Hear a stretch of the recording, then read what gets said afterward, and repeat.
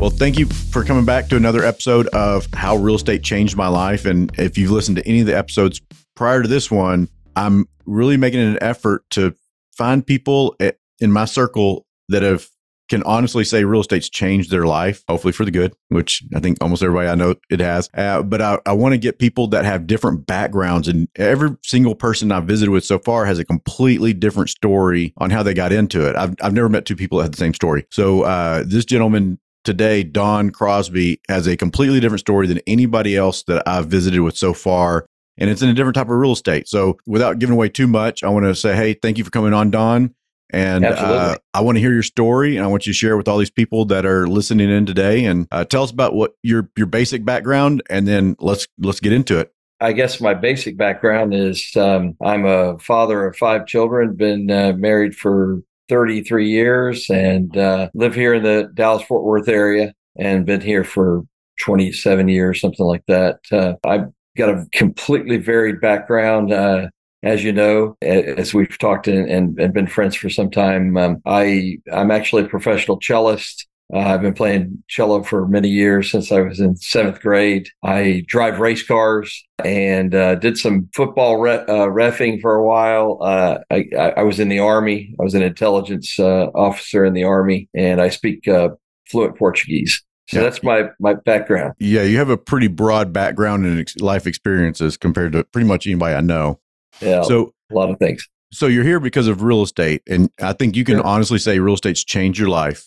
And so what was your first tiptoe into real estate, and why did that happen? My wife and I used to listen in the morning when we were getting ready for church. We'd listen to Steve Davis on the radio, and he did the podcast for or broadcast for Lifestyles Unlimited, and they were single family and multifamily type stuff. You and I are familiar with that group. My wife and I joined up with it, and we started into the multifamily realm and investing passively through that. We had a single family home that we kind of backed into as we became landlords in that way. And doing that, we held that property for probably 10 years, had the same exact tenant in it the whole time. And it went fantastic. And look back at it, to be honest with you, it's one of these things where, Kyle, we think, wow, why weren't we doing that the whole time? We had other homes that we had owned, and we wished that we had held on to them and continued to just rent them out and do real estate with it. But that's how we had originally got into real estate itself. Now we've gone into a totally different area and varied off into more of the short-term rental arena. So tell me your first endeavor on the short-term rental, how that went. I was working as a director of sales for a guy that's really well known for multifamily, Will Crozier. And right after I left there, I decided, I wanted to stay in multifamily. And I thought, okay, well, I can go several different directions. And I thought, you know what? I've been hearing a lot about this Airbnb thing, and I think it seems like it's really growing. And this was back in 2018, the end of 2018. Mm-hmm. And I prepared myself by getting some training, and I did training with 2 separate entities. And I decided, okay, I'm going to go into the idea of doing Airbnb and VRBO and some of the others, OTAs, online travel agencies. And I got that training and went in that direction of doing short-term rental management.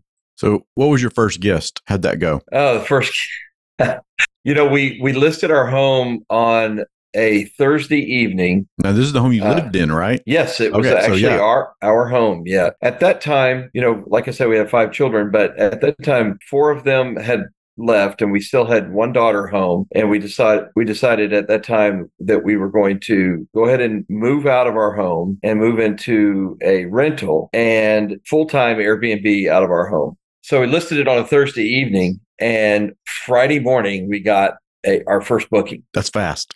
Oh, it was just really quick. And I was like, wow, are you kidding? This actually does work. I was a little bit inspired. Let me tell you a little small story about this. The lady across the street actually had been doing Airbnb in her home, and she listed it, and it just started blowing up. And I thought, wow.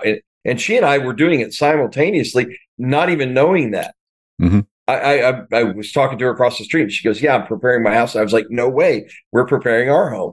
And we were like, hey, I really, she got done quicker than we did. It was a smaller home, and wow, it just took off. And ours just blew up from the very beginning. There was a big need in this area, and I had done a lot of research on it. We came, it was a bunch of young guys that were traveling through. They were there for 2 days, and we worried every single minute that they were at the home. We were just worrying, oh, what's going on? Well, you get all these stereotypes and concerns. Yes. Yeah. Boy, the worries that I had back then were just so many. Oh, what are they doing? Why are they driving out of the driveway that way? Why are there 6 people going outside at night at 10 o'clock at night? Well, I was just a wound up ball of nerves. Mm-hmm. And, since then, it's nothing like that. I just, I don't worry about it. We're insured.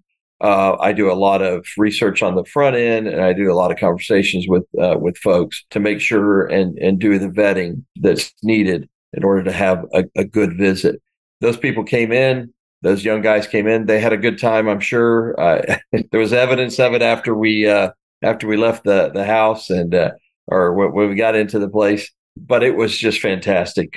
Great stay, made good money on it, and never looked back. That's awesome. And what was your next step? Well, the next step was, seeing that, hey, yeah, this really does work, and this is successful. And I thought, okay, well, I didn't really have the funds needed in order to move forward and do too many other places.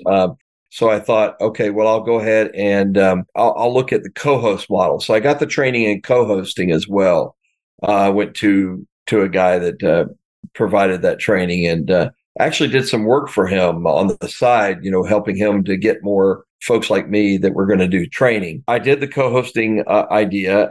Previous to that, I did training in the arbitrage model because I knew I wasn't going to be able to buy a lot of houses, although there was no reason why I couldn't have, because I could have used alternative methods for getting financing. But the next real thing was hooking up with a good-looking gentleman named Kyle that that gave me an opportunity, and we worked something out. Well, so you mentioned a couple of things. One is you owned a home, Airbnb'd it out. Another one you talked about co-hosting, and another thing you mentioned was arbitrage. So do you want to go through and explain what each of those 3 different business models are when it comes to short-term rentals? There's multiple different ways that you can skin the cat in this model. And the first model being, owning your home and renting it out, and I think that's the most disruptive to families. Is that, if you've got a home and you're trying to rent it out, and somebody comes, well, you've got to leave, and you've got to go to either another home you own or rent out another place that's less expensive, and then keep the VIG and or the difference between what you made and what you have to spend, right? Your expenses. So when, like I said, we had moved out into a rental home, and we were able to rent that out monthly and still make enough money on the other end to make a decent amount of money every month, almost like, replacing a paycheck. So that's the ownership model. The second model was which I was trained in arbitrage meaning that you find a home that someone owns, and you enter into a leasing agreement that allows you to sublease that home. And if, that may be in an apartment, that may be in a regular single family home, but either way, you enter into the agreement, which allows you to then take that home, prepare the place, set it to your standards, and get everything in there that needs to be set up. And then you put it on to one of the OTAs, preparing to then lease it out. So you have control of the property, but of course the landowner or the property owner, you have permission to do this, and you've got some insurance to make sure that things go smooth. But it's a less risky than owning the house. But there is the risk that you don't have anybody want to stay with you, and you just are covering the rent and the electricity and such. But but you still make that spread. So you're not getting the appreciation, you're not getting the equity benefit of the property, but you are getting the cash flow. So you're running a business. So now that's right. Now, what was the next one? The co-host. So from that standpoint, it's not really investing in real estate, right? But it is a real estate business, right? Oh, yeah, absolutely. The next approach is what's called co-hosting. And co-hosting is finding someone that has a home that would like to do Airbnb or like to do short-term rentals, but has no knowledge of it. And they don't know what it takes to prepare the house. They don't know what it takes to get on the OTAs. They don't know what it takes to properly, clean it and to really run the business itself. So then what I do is I come in and selectively I work with other clients that have homes that I will research and use all of my tools within my industry to find out if that house will truly cash flow, so that not only, because I'm not going to enter into an agreement to co-host somebody's home just so I can make money and they can lose. That's just not a win-win. And they're going to be unhappy. They're going to be all up in, my business, and that's not a good start. So what I do is I do the research up front, let people know, let each of my clients know, this is what you should expect as far as revenue. And then we talk it out as to whether that's going to really work or not.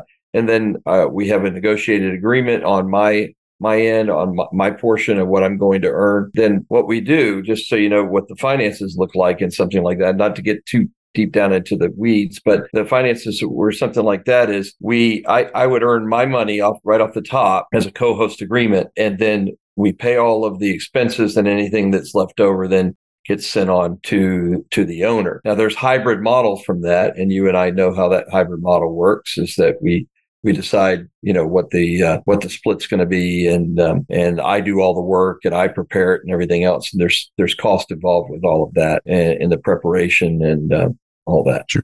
Well, in a minute, let's talk about a lot of there's different guests that would stay in a short-term rental, right? So sure. It's no secret I've got a property down in Orlando, Kissimmee, right next to Disney World. And if you're looking for a place to go on vacation, this is my plug. ourdisneyhome.com, rent it up for me. So, so it's that's a nice place. It is nice. It's nice. And you helped me with that too. I appreciate that, on kind of getting things kind of organized. And it's a different model. That's for people going on vacation. They're there for a week. It's an experience really. And it's kind of like a home away for home, all that. And then there's, I have those two others, and this is where you've come in with me and you run them. So I've got one in the Fort Worth, Tarrant County side, and then I've got one out in Wichita Falls that you've helped me with. And those are very different types of guests, right? So tell me what type of guests we typically get in those two houses, or one of your other ones that are in Tarrant County. Yeah, that's great. It's in fact I think that's really important to understand, that you really have to have a hook there. You have to have a differentiating factor for each home. And you have to go in with a particular vision of what that home and who's going to be coming there. And in this case, of course, you have a great big barn in the back of your home in North Tarrant County area. And that's the A&M barn that you have back there. Of course, you're an Aggie, and bless your heart. But I'm in part of the cult. I'm in. I can't help it. And so and the house itself is actually burnt orange in the front of the house. It was a good deal. Well, not everybody. That was why it was a good deal, I guess. I don't know. Exactly. And so we called it the rival home. Well, of course, one of the main things we put up there is that A&M barn, because, you got, 50% of the folks out there that might be Aggie fans, bless their hearts. You're going to try to get, folks that are interested in the Aggie idea. But also, the fact that we call it the rival home, with the house being burnt orange and the A&M barn in the back, we try to play off both sides, right? Right. And it's got a big patio in the back. It's got a small little basketball court in the back. It's got, you can do the fire pit, the grill. So it's on an acre. So there's space for people to spread out. Big home. It's a big home. We have 5 bedrooms in there, and literally the house could hold about 25. I think at one point we figured out, with all of the bed space and futons and that scares people to say that, but it's not a party pad. From what I've noticed, our typical guest is a company that's looking to house their workforce that's coming through for a project. We have not, that I know of, had any large parties, you might say, where people are lined up down the road and things like that. We've had large groups, no doubt about it, but we've had large parties where they've come in and hired a DJ and had a bunch of people parked down the road and made a lot of ruckus. No, we haven't had that. No, they didn't invite me if they did. Well, that's right. Yeah. and because I do my job, and that is to make sure that we're not going to have the wrong type of people and the riffraff coming in and causing problems. There's no doubt that people come there with their families, large groups, and have a good time. But that is the distinguishing factor for that home. The other home, Wichita Falls, mainly what we found is we have a lot of door-to-door sales groups. because that house also will hold, 12 to 14 people, something like that. So we have outside sales groups that come in. We'll have, a group of 10 or 12 guys that staying in there and going out and doing their sales for solar or pest control or alarms or whatever it might be. And then they come back at night and crash out, It's a perfect setup for them. It's a great setup, perfect place. And we've had so many of them. And then we have guys that are doing construction, guys that are doing, I think one group was putting together a greenhouse. We have people that, service the Shepherd Air Force Base up there, graduations for basic training and other advanced individual training that they do up in that area. So it's a good setup. It's real close to So where I was leading on that, and you did a good job explaining, is everybody has a stigma and stereotype that short-term rentals are just for party pads or vacations. And man, that's really just not been the case for my two that are in Texas at all. Like not at all. It's all been like more business associated. And you got the insurance claims too. We've lucked out. I mean, let's start with the North Tarrant County one. So you got referred to me because I had this house and I was doing some rent by the room model, and it was, I made some money. And my neighbor he said, hey, you need to talk to Don Crosby about Airbnb. Like he's throwing out some crazy numbers. And I'm like, whatever. And I get a lot of people thrown at me, and I ignore most of them. And it's not because I don't like people. It's just because I have to be protective over my time. But when two different people that are not related say, hey, you need to talk to this guy, I'm like, okay, I'll talk to him. And then so I met you over at my house over there, and we walked it. And I want to say this house at the time would have probably rented for, I don't know, $2,400 a month, maybe. No, it was a good house. I mean, nothing stellar about it. It's an older home, but been remodeled and good location, not in a neighborhood necessarily, but not in commercial. And tell me what you told me about the house. Well, we looked at it, and it was being renovated a little bit. And it was a little dated. And I said, well, we need to do a little bit of changes here. And the thing that I'm most proud of with that whole thing, I'm going to take it a different direction for 1 second. Okay. And that is, when you told me that your wife came back and walked through it, and she was just astounded at how well we had decorated. And she goes, I want to move back in. And, she might not have been that serious, but okay. Well, of course, of course. But I mean, that made me feel good. I mean, at least you told a little white lie and made me feel good about it, that we had done such a great job of preparing the house and really making it look good. Oh yeah. It was at least as good as when we used to live in it. Yeah. It was very nice. Yeah, absolutely. And so what we did was we did what we could to really make the house super nice. And I told you, I said, I really think that this house can do probably $8,000 a month, something like that. I was thinking it might. I think you said like about 8.5. And I was like, whatever. I tell you what, if you do $3,500 a month, I'll keep doing it. And, I was thinking you might get $3,500 a month. I didn't think. Right. Yeah. When you said 8,000, I'm like, man, my friends are hanging out with somebody that's smoking crack. And then I was like, this is maybe 3,500. Pays my underlying note. It'll pay my electricity, my utilities, internet, and it'll be worth having. And I'm just looking at it as the real estate investment side, not the business side. So tell me how we did the first month. Yeah. So the very first month, I think we did like $12,000 something. I know, isn't that wild? $12,000. Yeah. I know. It's just, well, the problem is that I knew it would do higher than $8,000, but I didn't want you to know that, right? Because there's no sense in over promising and under delivering. So I said, I think we'll do 8.5, and you were like, you seem to be pretty happy about that. We negotiated a good arrangement. It worked for you, worked for me, and incentivized you. The more you make, the better I do. It's a good relationship. And so everybody hears that $12,000 first month out. Is it $12,000 every month? Oh, absolutely. No, I since then we've done that. And this house has been going for close to 2.5 years. And I think we've done that, I'd say 4 or 5 months. Yeah, at least 5 months. At least 5. Yeah, at least 5 months we've done that kind of money. Now, how many months have we had that were less than 2,500? And I'm going to say 2,500 because that's kind of my all-in, what you would expect my run cost to be. I would say there's a few. I would say 2, maybe 3, but I think probably not. Yeah, and if it wasn't, otherwise it'd be really close. I mean, we only had a couple that were really low, but so it's not always $12,000, but then it's not always 1,500 either. But it's a up and down. It's not for the weak. This is a model where you got to know that you're not going to do well every month. and you might have a drought for a while, but then you might have, some great big wells that you bring Absolutely. in, but you got to be ready for it. Like I could not see myself owning just short-term rentals. Because I like the steady long-term rental that I know it's coming in. What my expenses, I make less, but also sleep at night better. Yeah, I would say, Kyle, if I may, I think we started probably around July of 2020. Right. So we missed a summer for the most part. I want to say 21, August. 21. Yeah, 21. Yeah, that's what it was. 21. Yeah. 2021 is when we started. That's 2 years. Yeah. It's close to 2.5 years. Right. And so, in that time, there's been so many changes in just the short-term rental market. And you and I've cried on your shoulder so many times.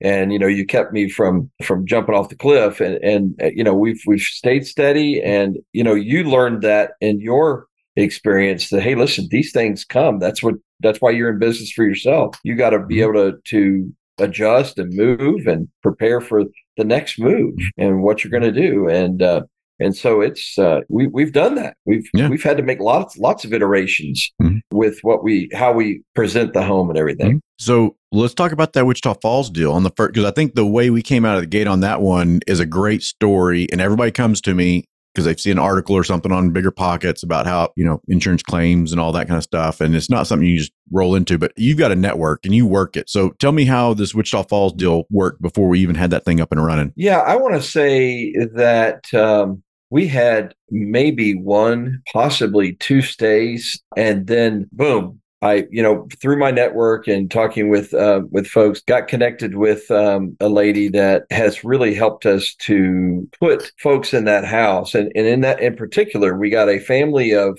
3 or 4 that their house had some flooding, and it was right there in Wichita Falls. And they needed that house for, I want to say, 5 months. It ended up being for a good length of time. It was, I think, 4 months, but it was 4 months. It was good money. Yeah, I couldn't remember whether it's 4 or 5, but 4 or 5 months. And I don't know if you wanted to mention the number, but I think go for it. Yeah, I think that we were bringing in like $7,500 a month on that house, something like that. Yeah, maybe $8,000. Yeah, and that house would normally rent for $1,600. I don't know, something like that.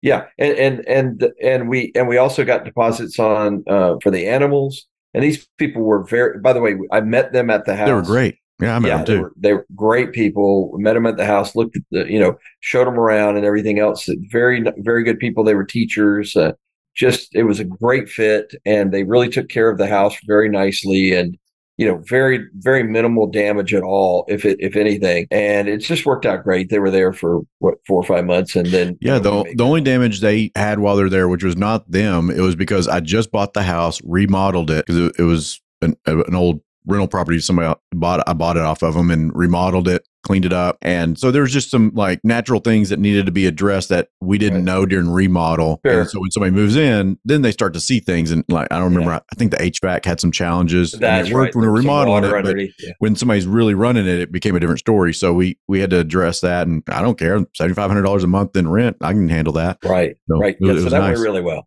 Since then, we've looked at different options. And of course, through your management company, I've arbitraged multiple other houses. Won't go into a lot of details about them, but several of those houses have done very, very well for us. And what's interesting about that is typically the houses that don't do good as a traditional rental, like a long-term traditional rental, may sit on the market for a long time because you're just waiting for that right person to want to rent it. Usually these are larger homes. People that are renting a larger home are fewer and farther in between because typically they're going to buy something or they're going to stack kids into like 2 kids, 2 bedrooms instead of 1 kid per bedroom. So, the larger houses don't rent real well, but they kind of lend themselves to what you've focused as your niche in short-term rentals. So they make sense. So when I can go to my client and say, hey, well, I got this gentleman that he's done me well. He's done some other people well. We can rent it to him. He's on the hook. He has to treat it as a traditional rental. And I think every single one of them said yes. And I think you pay a little bit more than a traditional rental just to put their mind at ease. You may not see this on your end, but I see it on my end, is if I put a traditional tenant in a rental house, they're in there for a year, walking on the carpet, rubbing on the walls,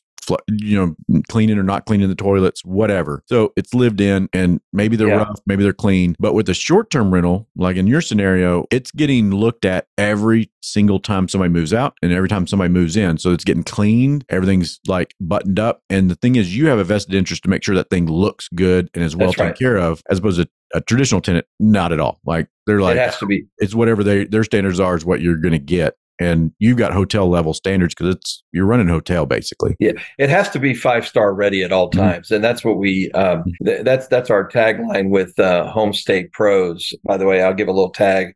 Homestaypros.com. You can go to homestaypros.com, or you can call me at 817-724-4968. Our tagline is legendary hosting, 5-star stays. So we have to have the house ready at all times, 5-star ready for any visitor that might come and stay with us. We don't want to give it any different for your stay than the next guy. So that's the beauty of someone that owns a home that wants to put a tenant in there. We're going to take care of that place. We have to. It's imperative that we keep that house 5-star ready. And so, yeah. But I wanted to talk a little bit about the niche that you discussed, and that is, I have a particular niche that I wanted to stay in, and that is, if you consider, there's a bell curve of homes.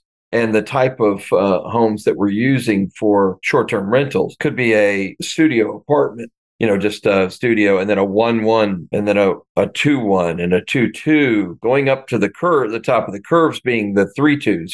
The majority of your homes are going to that are out there will be in your 3-2s to 2-1s, that kind of thing, apartments and smaller houses. And then on the back side, you still have a good supply or portion of your population that are in the 4-bedroom and 5-bedroom, et cetera. And that's where I decided to focus my business, was to be able to serve those that are on the back end. I know it's larger, and it causes a little problems with, first of all, the amount of people and the amount of costs that it costs to prepare the home and things like that. But there's less competition because most of the people that are doing this, they don't go out and buy a bigger house, or they don't go out and lock up a bigger house. They want to start small and see if it works. That's so you got the 1-bedroom, 2-bedroom, 3-bedrooms. So you got a lot of competition down there, and there's a lot of demand too. But when you figure out your return on your investment, I think those bigger houses, you get demand a little bit more rent,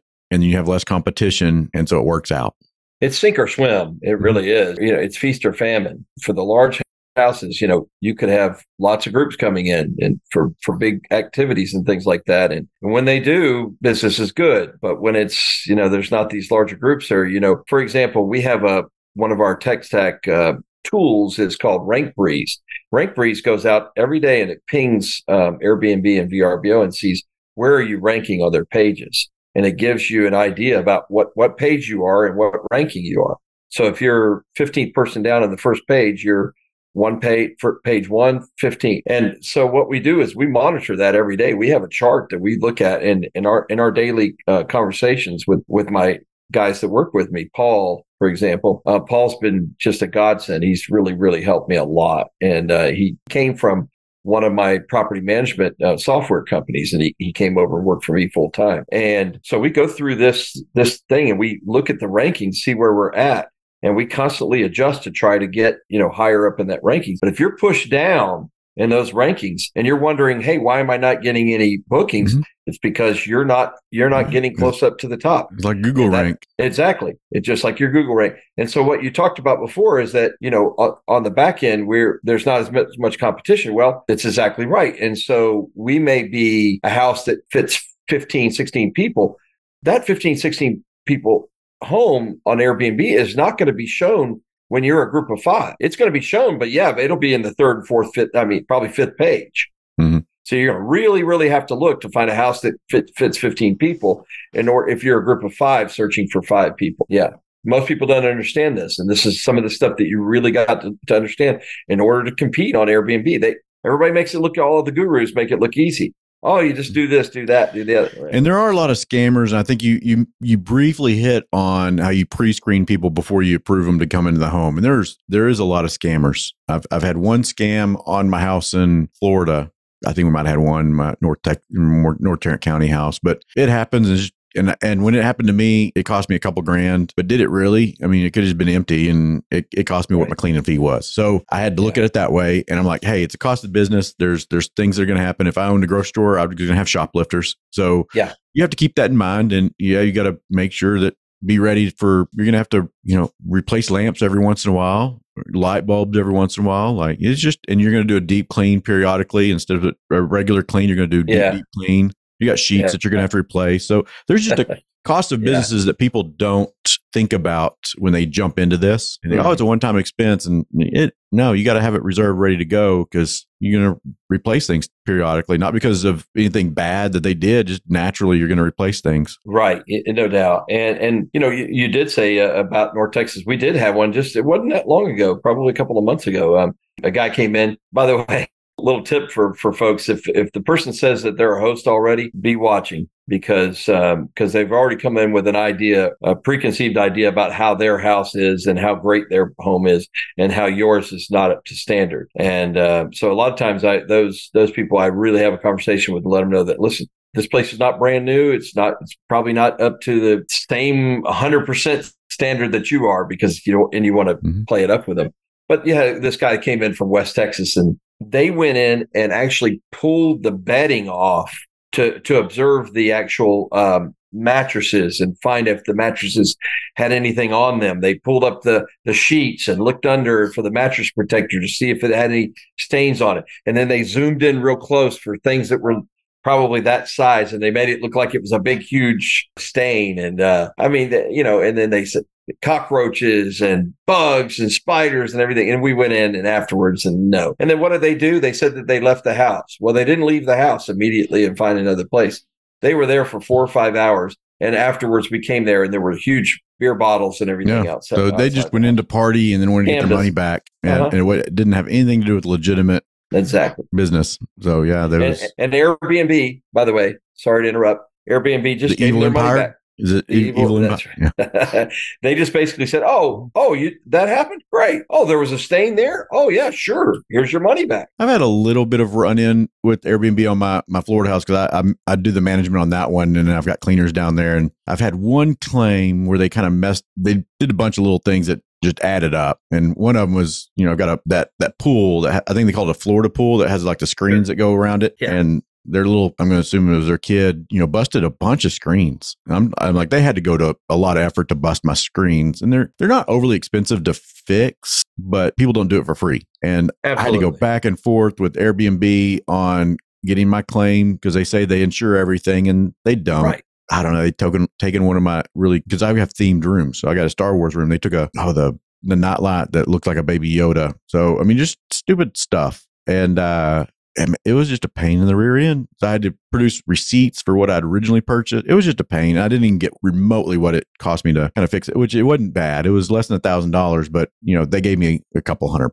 And I'm like, I almost wasn't even worth my time to harass Airbnb. I could have just spent my time talking to somebody that I like you, instead of wasting my time with them. But the thing is I've been fortunate, and I worked the system to where on my Florida house, half my bookings are not from, over half my bookings are not from Airbnb. Yeah, they're direct books. I get almost all of it from Facebook, and I get a couple from referrals. It's because it's relatively new. I've only had it for a few years, so I do get some repeats. Not that many people go to Disney World every year, but like me and my family, like you and your family. We love it. Well, I mean, that's why we ended up down there, because we were down there several times a year. It seemed like for several years in a row, and it's like, why not? Might as well. It's a good investment for our family long term and build memories. So, and it was fun.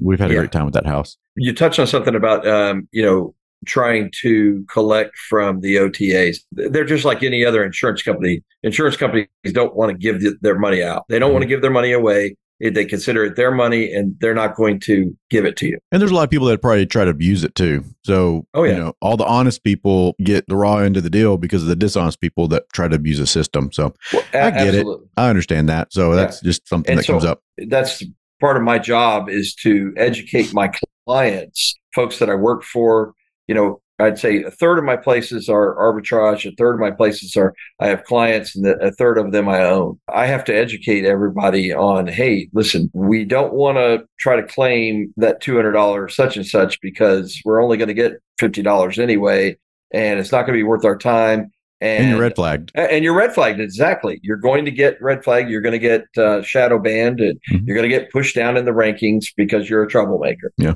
And that's, you and I have had to fight back from that several times, not because of that particular scenario, but because of, other issues that they have regenerated their algorithms probably 6 times since I've been doing this business. And every time makes me pull my my hairs out, because we have to start over. We get knocked down the rankings, and then we're not getting any bookings, and we're scrambling to try to figure out, okay, how do we get ourselves back up in the rankings and such? So. Yeah. Tell everybody that's listening, what should they know about Airbnb that they might not have known, on like whether or not to invest in one or what have you? Well, let me just say, short-term rentals is the real more. I know. It's like Igloo, like Kleenex. Yeah, exactly. You have to do your research up front. First of all, the most important thing I have to tell people is right now, you've got to know the regulations in your city. You have to know whether it's legal. You have to know whether your HOA will allow it. Look at your CCRs and find out whether that's something that you're allowed to do in that area. Good point. We've seen a lot of that. Yes, we have. And we got to make sure that from the very beginning that you're legal, because if not, it's going to bite you on the back end. You're going to be right back to square one. So do those things. Find someone like me who I will, for no cost, go out and give you a brief overview of what your place is going to cash flow. I have the tools necessary to go out there and take a look and find out what kind of cash flow you should expect. But the most important thing is it legal in that area, in that metropolitan area or whatever, in that city? If it's not, you're going to have a hard time. There's some legislation come down the road that will probably make it legal in the state of Texas. We don't know for sure. The Supreme Court has always ruled on the side of short-term rental hosts and folks, the individual property rights. They basically have said that it's legal, but that doesn't mean a city's not going to make it difficult for you to. And they say no, it's not legal. Neighbors are going to make it difficult too. Or neighbors, yes, we've had lots of problems with that. Not you and I particularly, but some of my clients. Like they problems with their neighbors. And it's because of stereotypes they hold, not because of any real events or anything. Exactly. Now, are there events from time to time that are scary? But it's very, very, very rare. We've had very, very little. I mean, I've had thousands of stays at this point, and we've had very few. You got to make your property desirable to the type of person that you want to stay in your house. Absolutely. Like the ruffians aren't going to want to go stay in one of your nicer places because it just doesn't make sense. That's not what they're looking for. Like for my Florida place, it is designed for people that are going as a multi-generational family vacation. So do I get crazy wild parties? No, I don't, because it would be of no appeal to them because it's not something they would want. It doesn't make sense for them. Yeah. So you have to make your place presentable for who you think would want to rent it and who you want to target. So I know years ago, there was a house near where I lived. It blew my mind, but it was a house and it was a scrapbooking home. And it was a home that was set up just for women to get together to do a scrapbook weekend party. So they would put their scrapbooks together. And this is what they're telling me. Sounds wild. Yeah. So they might just made this all up so the husbands would approve of it. But it was just they would go and scrapbook all their kids' pictures and do all the scrapbooky stuff. And I just blew my mind that they would rent and they'd have bunk beds in these rooms and they'd just have all this scrapbook stuff. So I guess the house was set up with lots of tables and scissors and glue. I have no idea, but I was shocked when somebody told me they had a scrapbooking party at this house and that's all that house is for, scrapbook parties. It was pricey for the weekend, but they're fitting, I don't know how many, a lot of ladies in there. Right. Well, I forgot to tell you that I'm starting a new scrapbook party. There you go. And you'll know how to market it. Go to the scrapbook parties. Exactly. And hand out your flyers. But as far as, continuing the idea of the tools that we use, and I use various tools, a pricing tool, Price Labs. I used to use Wheelhouse. I use Rank Breeze, which helps us see the ranking. I use a property management tool called HostAway, and that basically takes all of the 11 homes that I have, and it helps me to put them all in one calendar. And it's very user friendly. I use OwnerRez for my Florida house, and it's I'm not going to say it's overly easy to use because it takes an effort to set it up, but it's very robust and it does a lot of automation that makes it a little easier for me. And I'm not even remotely using it to its capabilities, but it does help me integrate into different. If I wanted to go to VRBO or Airbnb, like it'll make it all uniform, so it all goes through, so my calendar doesn't overbook. And that's important. And I can Guesty, host away, owner res, those are all different I can ones. have my locks set up to where my digital locks can auto generate codes off of somebody's phone numbers and just all that sort of stuff. So it's kind of nice. And the Price Labs, to give everybody a good idea what that is they take, like on my house, my specific neighborhood, I've set up example homes in my neighborhood, and it'll take those and say, hey, this is what they typically rent for these dates. And we see that people are booking specifically for this weekend so far out, or this month so far out. So it'll adjust my pricing to demand. So that way I can get more when there's more demand, and it'll automatically lower the price when there's less demand. And you can kind of tell it how much you want it to give up on the top side. Cause like I could say, well, no, I want a minimum price. And if it doesn't get it, just let it sit vacant. I don't care. That also is a good point. Don't rent your place for too little, because that's when you pick up the riffraff. That's exactly right. But then it'll also say, hey, Christmas is, that's a $900 night. We use, this is another little tip for everyone that's either doing it or considering doing it. And that is, we use Price Labs in a different way. Price Labs actually gives you a heat map of the demand for the area. Mm-hmm. It actually gives you a kind of a color score: light green, a little bit darker green, blue, and a dark blue. The light green meaning no demand or very, very low demand, and the dark blue meaning very high demand. We use those to help us in our marketing, whether we're going to spend a lot of marketing dollars or less marketing dollars than in this area. We can expect that we're going to get, because we have high demand, we're going to expect that we're going to get something. Now, I play a different game as far as my pricing schedule. A lot of people will drop their pricing way out, and as they get closer, they keep dropping the price. No, I go higher, because that means there's less supply in the market, and it allows for me to catch those, because most of my bookings are within the last week. And I would say half of those are in the last 2 days. Yeah, because I'll ask you, is my house going to be rented next week? And you're like, I don't know. And then the next day you're like, yeah, it's rented. Like, it's very short notice. And that's another thing that Price Lab tells me for my Florida house, your average booking is 90 days out, because people know they're going to Disney World next week. Like, they know. Totally they know different. They're going through. So it's very different. So I love that program. It tells you how much people are paying, how far out they're booking, what percentage of the places around you are booked. It's a really neat tool, and they can only do so much. It can't tell you everything, but it's a pretty powerful tool. It is a powerful tool, and we use it every day, as I mentioned. But the other thing that you understand about it is that you have to differentiate that tool from your home.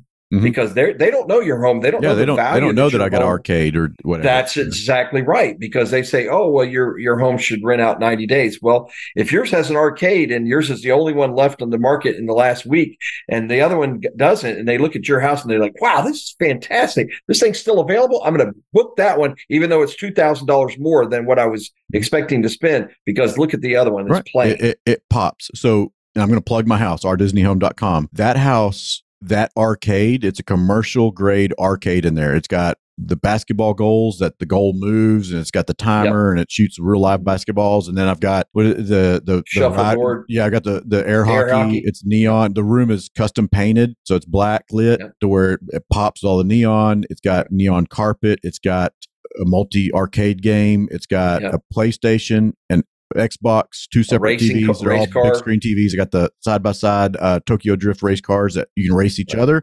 Right. And I got that one because Grandpa can race his granddaughter, because it's not like they both can play, and they both have it's not real cumbersome to get in and out. It's a really good setup. I get so much feedback from that game room, and we set that up. I've got another big screen TV that they have, they're watching football games on or whatever. I get so much feedback. My neighbors, a couple of them have it, not very many, but people book it because of that. And that's right. They might like the Harry Potter themed bedroom. They might like the Star Wars themed bedroom. Right. But that pops, Rank Breeze or whoever, they don't know about that. Like, so that's a thing. So I have to market that for those people. Yeah, no doubt. Yeah. So, but there's a lot of tools. And again, I'll give you another plug for myself. That's homestaypros.com. Don Crosby, 817-724-4968. If you have any questions anytime. Say you've seen the podcast. Say you know Kyle. Give me a book call. Your place, because it's cheaper to book direct, right? Than it is that too. Okay. Yeah, we have all of our homes on there, and you if any of your friends or family are coming into town, they need a place to stay. I'm sure we can accommodate them somehow. So. Yeah. All right. Well, Don, I want to thank you so much for being an open book and sharing so much, because you've had your ups and downs with Airbnb. You've learned a lot, but man, it's a PhD you've got in it that you've earned through experience. And I want to thank you for all the help you've given me on mine and helped me educate me on mine also. But again, thank you so much. And for everybody listening, tune in for the next one, because every person I listen or I interview has a completely different story, and they all have golden nuggets of just so much knowledge of real estate and how it's changed your life. So tune in again. Thank you for listening, and let's do it again. Thank you. Thanks, buddy. Take care.